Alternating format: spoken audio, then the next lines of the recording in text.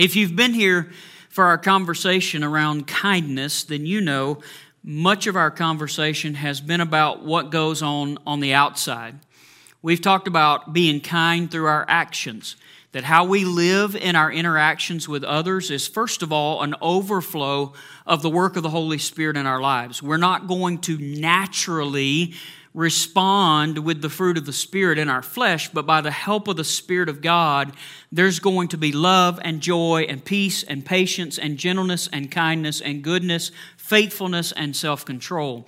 We focused on kindness and how when we're kind to others, we're representing Christ and we're representing to people what it truly means to be a Christ follower. And it doesn't take much to be different in our world. People are full of hatred. People are divided. People are self-focused and self-centered. It doesn't take much for us to be different and to stand out in our world, and kindness is a big way to do that. We've talked about kindness through our words and how whether we're talking to someone or about someone, it's important that we use our tongue and our words in ways that honor God. Our words have power. Last week we focused on loving or having kindness towards our enemies. In VBX we talked about being kind to the meanies. And it's hard to do sometimes. It's easy to love people who love us. It's harder to love people when they make it hard to love them or when they seem to want to intentionally harm us. But God can help us to be in a place where kindness and action flow rather than reacting to the people or to what's going on around us. My prayer for all of us is that no matter what someone says to us, no matter what someone does to us, we can grow so much in Christ that we can act in love and show kindness no matter what. God help us, because that's needed in our world today. Now, we've talked a lot about the things on the outside, and a lot of our battles, a lot of our struggles in life are kind of on the outside, if you will. Circumstances, challenges, other people. But I have found some of the hardest battles that people face and deal with are the battles and the tensions that are fought on the inside. What's going on in the heart, what's going on in the mind, the effects of the different things we deal with in our lives. It's not just that people speak bad things to us, it's that at times those things have stuck and they live down deep in who we are and affect how we live. It's not just that we weren't kind or we reacted wrongly, but it's that we can seem to struggle to forget moments of failure, moments where we haven't gotten things right. Much of this series has been about our kindness towards others. But today I want to conclude this series by encouraging you in something that may sound a little unique, but I think you'll understand it by the time we're done. Not only should you be kind to other people, but I want to encourage you today to be kind to yourself. I want to encourage you to be kind to yourself. Now, I'm not referring to some psychological poppycock that focuses only on you and being self-centered. I'm talking about the healing and the wholeness that's often needed in people's heart and mind and lives. Maybe after you've been through your own sinful past, lived through your own mistakes and regrets, or maybe you're living in the hurt that's been caused by other people. Now, before we get into a couple of specifics, I want to give you a life principle that I think is important for us to know and live. Here it is. We must live by facts and not by our feelings. We must live by facts and not by our feelings. Feelings change. Depending on what's going on outside of you, depending on what's happening in the world, depending on circumstances, feelings can change. When you go outside today, because you live in Minnesota, there will be a breeze at some point. The wind blows in Minnesota. And at some point, that wind may change directions. Things happen in life when things change. The wind blows different directions. But we can't allow those feelings to dictate how we live, because feelings and emotions lie. Feelings and emotions can be affected by what's going on the outside. But we must live by facts and not by feelings. So the question becomes, where do we get these facts from? What do we deem to be the truth when multiple voices are calling for our attention? When the world is speaking, when the enemy's speaking, when maybe our own voice is speaking, how do we determine where we get those facts? And that's The second part of this life principle that you need to know in daily living, we must live by what the Bible says about our lives. We must not live by feelings, but by facts. We must live by what the Bible has to say about our lives. When feelings change and when emotions change and when even the people around us change, God's Word remains the same. Now, if you've been around me long, you know that I've talked a little bit about having a praying mom and a dad involved in local church. My grandmother on my mom's side was also a minister herself, and I can remember often her preaching, and she would say repeatedly, "The Bible says, the Bible says, the Bible says." In fact, I have some notebooks of her sermon manuscripts, and she would just write out scripture passage after scripture passage after scripture passage. And you could often go back and read, and you can see what she was saying, but her messages were so word-centered. And she would repeatedly say, "The Bible says," in her declarations. My mom was the type that would go into the bedroom, and she would kneel at her bedside and pray for people, pray for life, pray for her family, pray for different situations that she knew about. And repeatedly in those prayer moments, she would say, "Lord, your word says."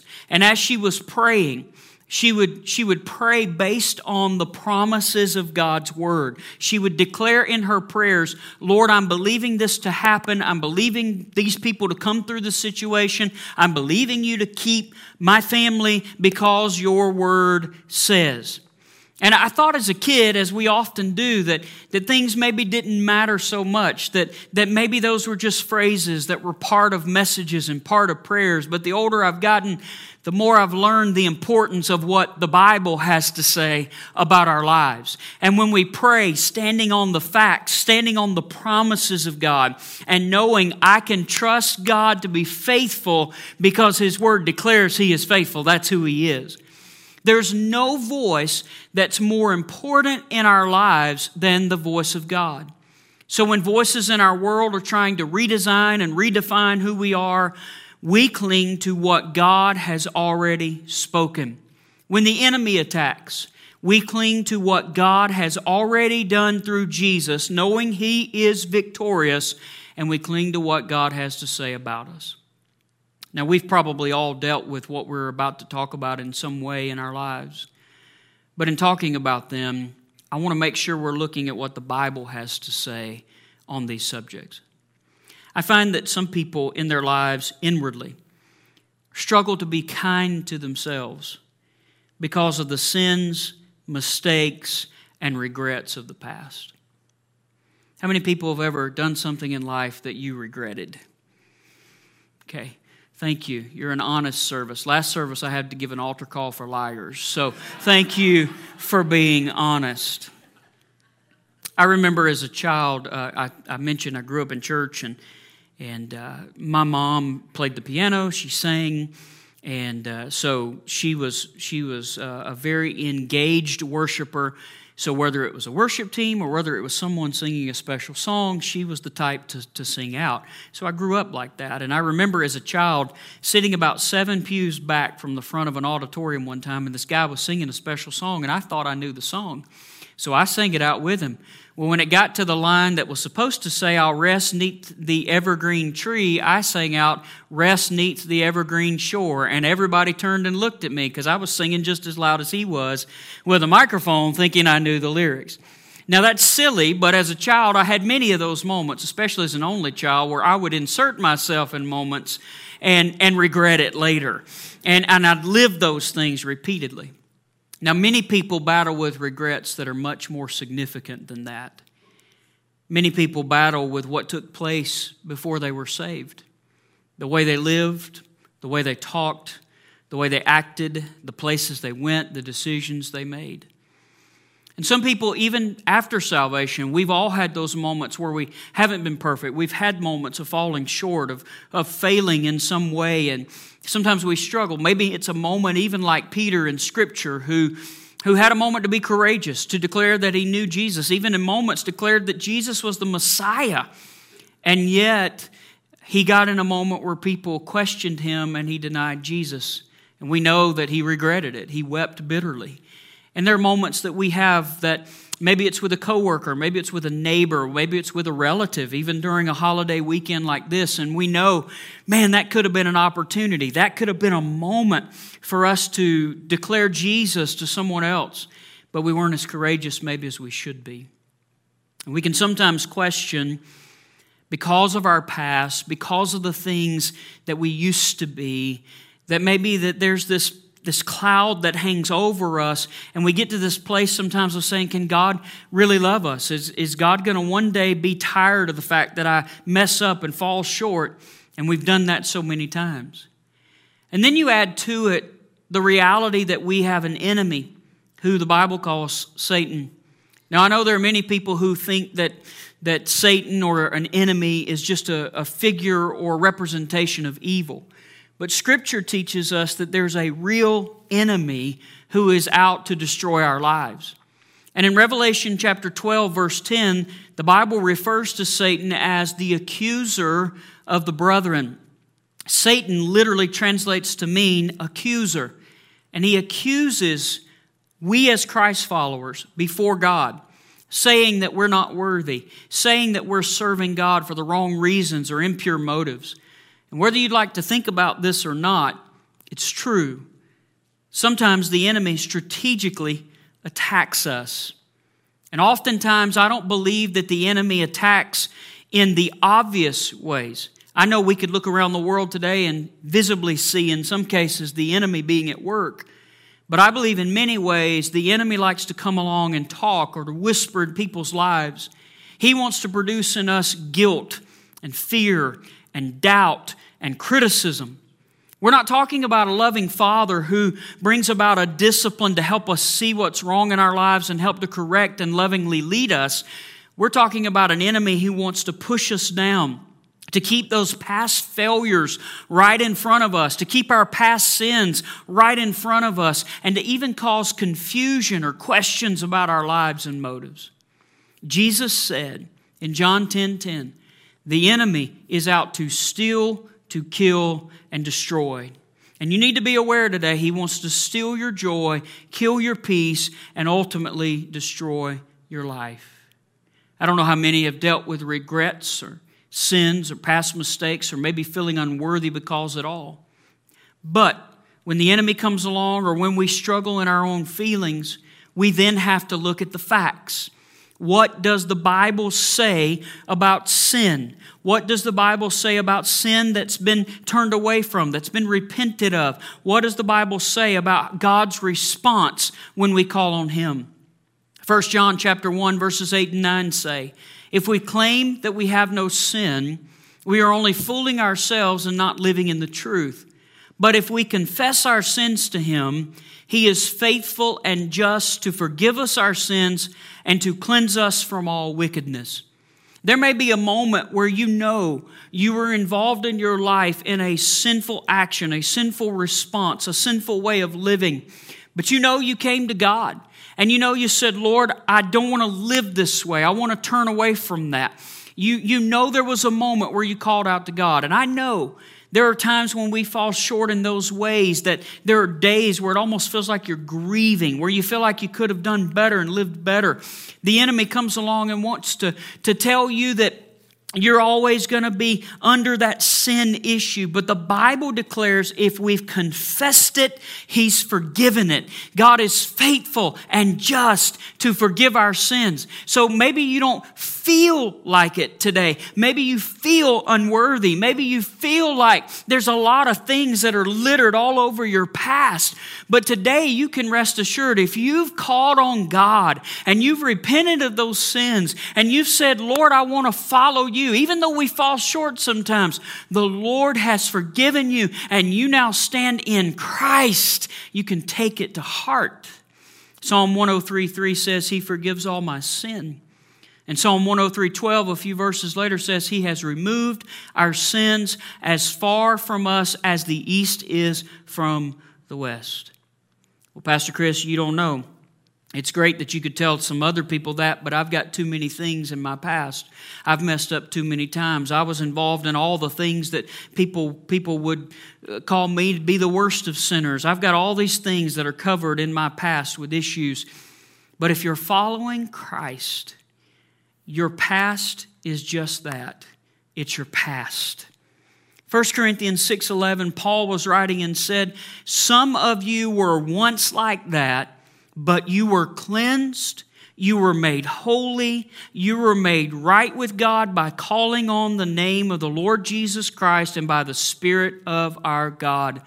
Maybe your past was littered with all these different things. Maybe you do have a lot of regrets, but your life today in Christ is not what life used to be. You've had a status change in your life because of Jesus, the God who loves you, gave His Son to die for you so that you would know that love and have the way to be rescued from sin and the punishment of sin.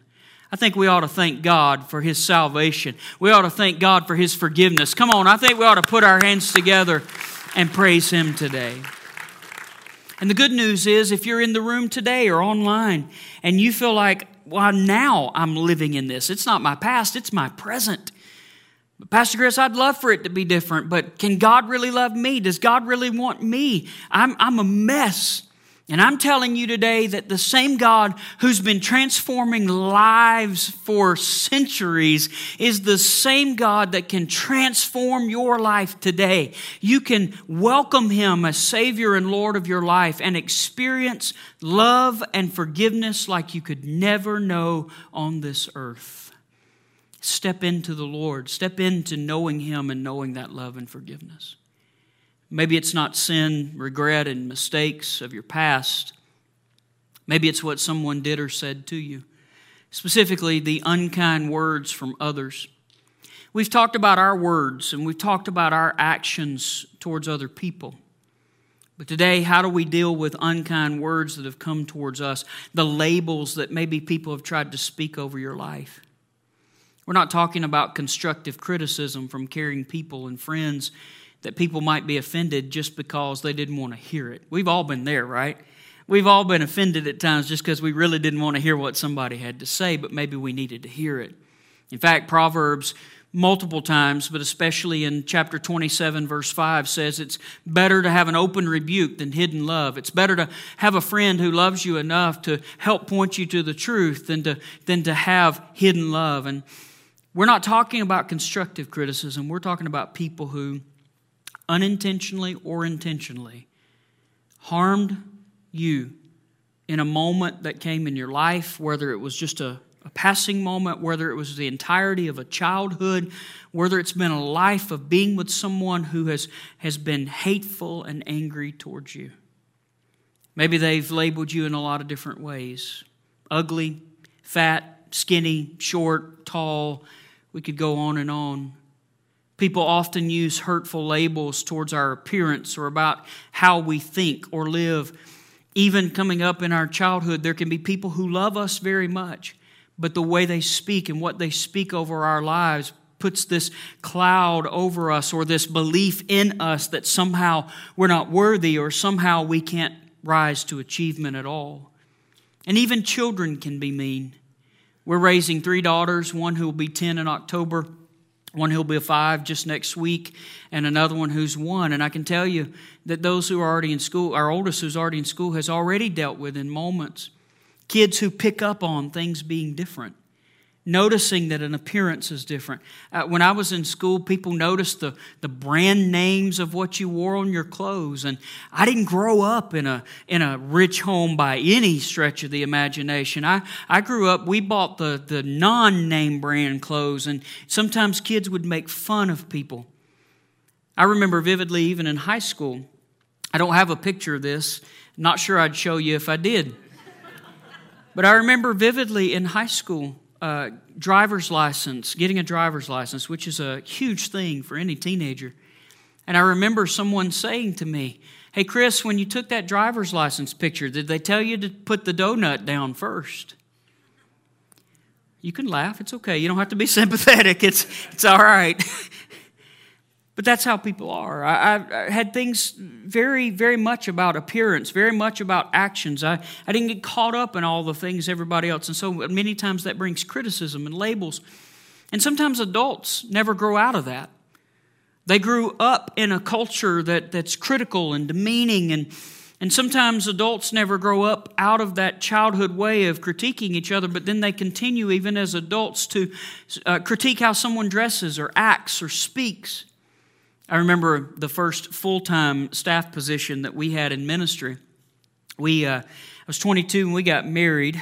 I won't tell you how old Amber was, and she's a little older than me. We have an inside joke. But when we got married, I was 22. We were already part-time youth pastoring at the time. And then about probably less than a year later, we took a position as an associate to later step up and pastor a church. And I'll never forget going to the First District Council with my pastor at the time. And he introduces me to someone as his associate pastor. And the lady who he introduced me to said, "Who? Him? He looks like he's 16. Look, I've never outgrown the baby cheeks. It just is what it is. And I can't grow a thick beard because I have too much Native American in me. So it is what it is. Thankfully, the older I get, the younger I still look. I'm just going to take it as a plus, okay? It just is what it is. I didn't expect an applause for that, but here we are.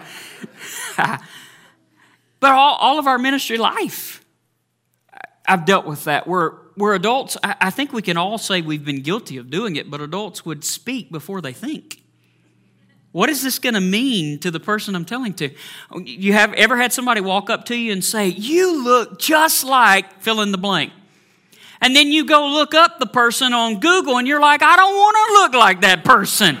Don't tell me that. Thanks for bringing up my donut problem in high school," right? Adults can do the same thing. And sometimes we can have a hard time living past what people have said to us. I don't know about you, but in my life at times, I've struggled with the negative sticking out more than the positive. I think the old saying was it takes 7 compliments, maybe even more, to counteract one negative comment. I can tell you that somebody could give 13 comments at different points in my life, but there'd be that one negative thing that would be the thing that gets magnified.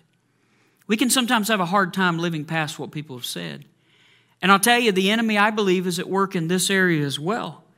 He'll come along and remind us of these hurtful things that have maybe been spoken over our lives, and then we struggle at times to live with insecurities within ourselves. We start to believe what people have said or what the enemy is trying to emphasize, and then we start to feel we're not good enough, we're not qualified or talented enough, we're not pretty enough, we're not smart enough. And then at times, if we're not careful, it translates into our spiritual lives, and we start to question, can God really love me? Can God really use me? What does God think about me? But remember, even if people say some very hurtful, harmful things to you, even if they have in the past and you're struggling to get over them, today we're called to not live by our feelings and certainly not to listen to the lies of the enemy, but today we're called to live by the facts of God's Word. And the Bible declares to us in Genesis that we're created in the image of God. And in Ephesians, we're told that we are God's masterpiece. And I get it. You're probably like me, and there have been some days where you felt more like a master mess than you have a masterpiece. But that's what the Bible says. God loves us. He's for us. He's at work in our hearts and lives. We are God's, and the enemy can't touch us, according to 1 John 5:18. The enemy will try to talk, but he lies. And Jesus is the truth, and His Word is full of the truth for our lives. Romans 8:1 tells us that when we struggle to get past the past, that if we have repented of that sin, we are without condemnation. We are free. We are forgiven. We are now seated with Christ, according to Ephesians 2:6. We have every spiritual blessing in Christ we could ever need, according to Ephesians 1:3. We can approach God with confidence and expect to find help in our time of need. And we aren't given a spirit of fear, but of power, power and of love and a sound mind. Those are just a few of the labels. You want to talk about labels today? Throw away the negative labels that people would speak over your life and begin to rewrite your story with the labels that God has already spoken over you. I don't know if you need to look in the mirror and talk to yourself. We already do it anyway, right? Scary part for me is I usually answer myself too. But I believe sometimes there's a moment where you just got to start talking to yourself and repeating and speaking that word over your life and drown out the voice of the enemy with the truth of God. When sins and regrets of the past creep into our minds and we think, man, I blew it. And when the wrong labels of other people and the wrong tones and attitudes from them are put on us from others, we choose today, we want to be kind to ourselves. How do we do that? Well, first, we will live by God's word and not by our feelings. I can't stress this enough. In the last couple of years, I've watched as things in our world have crumbled in many ways. And I've watched people be shaken because of it.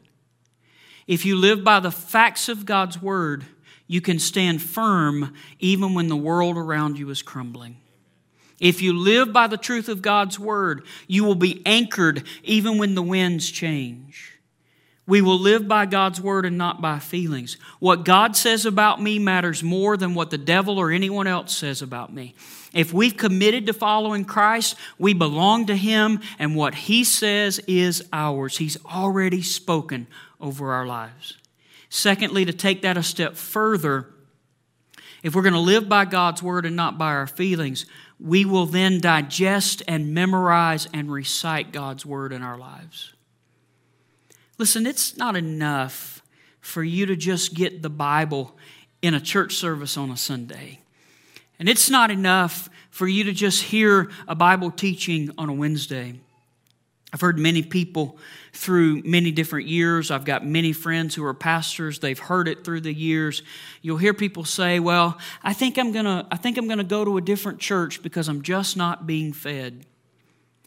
Well, that's because you haven't grown enough to pick up the spoon and feed yourself.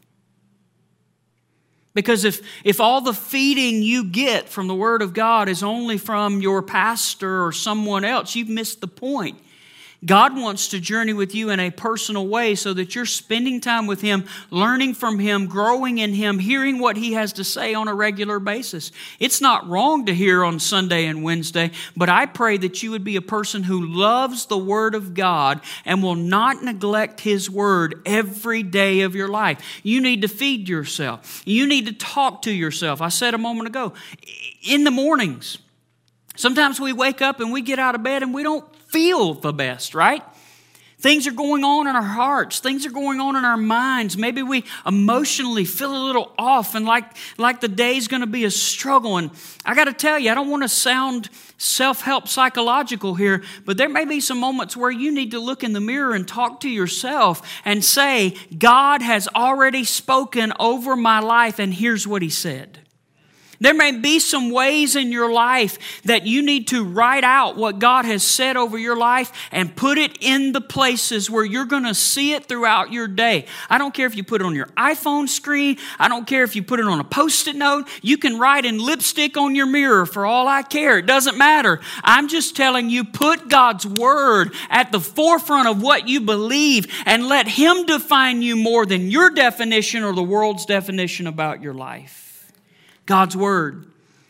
And this may sound a little charismatic to some, but you may need to remind the enemy occasionally that he's already defeated. That's what the Bible says. Jesus has already done the work. It's already done, and because He's victorious, we're victorious. And we need to make sure that we stand on the Word of God. And that brings us to point number 3. If we're going to be kind to ourselves, we need to seek the help that we need to heal.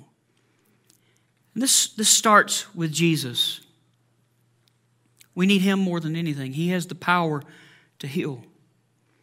In fact, the Word of God declared the prophet Isaiah in Isaiah 61. Luke's gospel captures Jesus reading the scroll in Luke chapter 4. The Spirit of the Sovereign Lord is upon me because He has anointed me to preach good news and to bring liberty or freedom to the captives.